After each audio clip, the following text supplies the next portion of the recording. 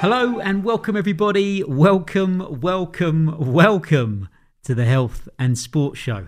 My name's Tom Butterfield and I'm very happy to be your host. Today we're going to be following on from our previous episode where we talked about what is health. So if you haven't listened to that, pause a moment, circle back and listen to that before you rejoin this episode. We're going to look at what we consider to be the four main pillars of health, the things that really move the needle when it comes to physical and mental health and social well-being. Now, the World Health Organization highlighted things such as genetics, access to healthcare, employment status, the environment, and level of income as all major influences on health. Unfortunately, these are things that we either have very little or no control over. Therefore, we're not going to spend much, if any time, to be honest with you, talking about it here.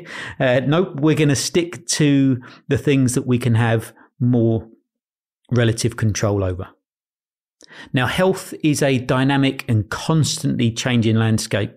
Every thought, decision, or action will theoretically have either a positive, negative, or neutral effect on our health.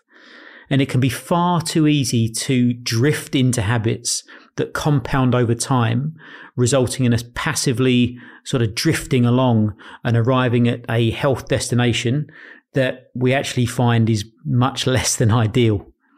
So what are the four pillars of health then?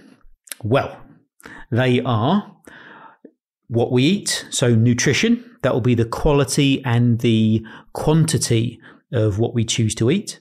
Of course, we have sleep, and again, quality of sleep and quantity of sleep is important. Movement, not just how much we move, so not just the number of steps that you take or the weights that you lift in the gym or the distance that you cover when you run or cycle or whatever, but it's important to look at how efficiently we move as well. And some aspects that we classify as movement may at first seem a little bit sort of left field at first, but do stick with us because everything will be based on research and scientific findings, and we'll explain it all as we go. And last but not least, we've got mindset, which in a nutshell is how we think and how we interact with others. So what I'd like you to do is just take a couple of minutes to think about where your strengths might be. So very simply and very quickly, just rank these four pillars, number 1 to number 4, with your strongest pillar at number 1 and what you feel your weakest pillar is at number 4. You shouldn't take any more than 5 minutes on this. It really isn't a big thinker. It's just something to have a look at.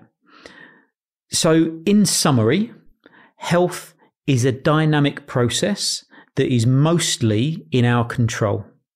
The pillars that we'll concentrate during this series are what we eat, so our nutrition, our sleep, our movement, and our mindset. Now, of course, there's other things that can affect health.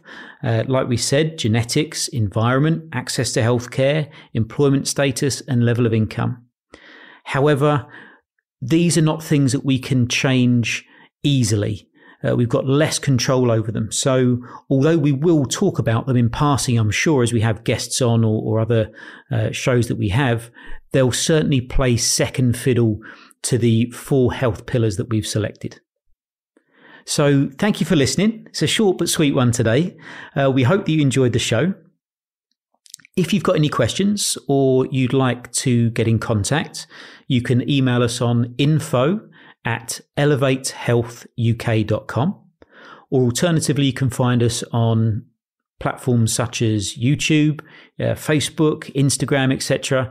And all of our social media handles that we've mentioned will be in the show notes. So just go in there and have a look.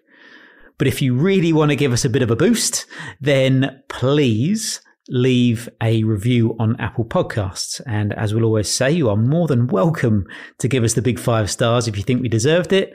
But if you think it was more of a 1-star effort, then that's fine. The main thing is to leave some feedback, as it really helps us to develop the show, improve, and make it better for everyone. So thanks again.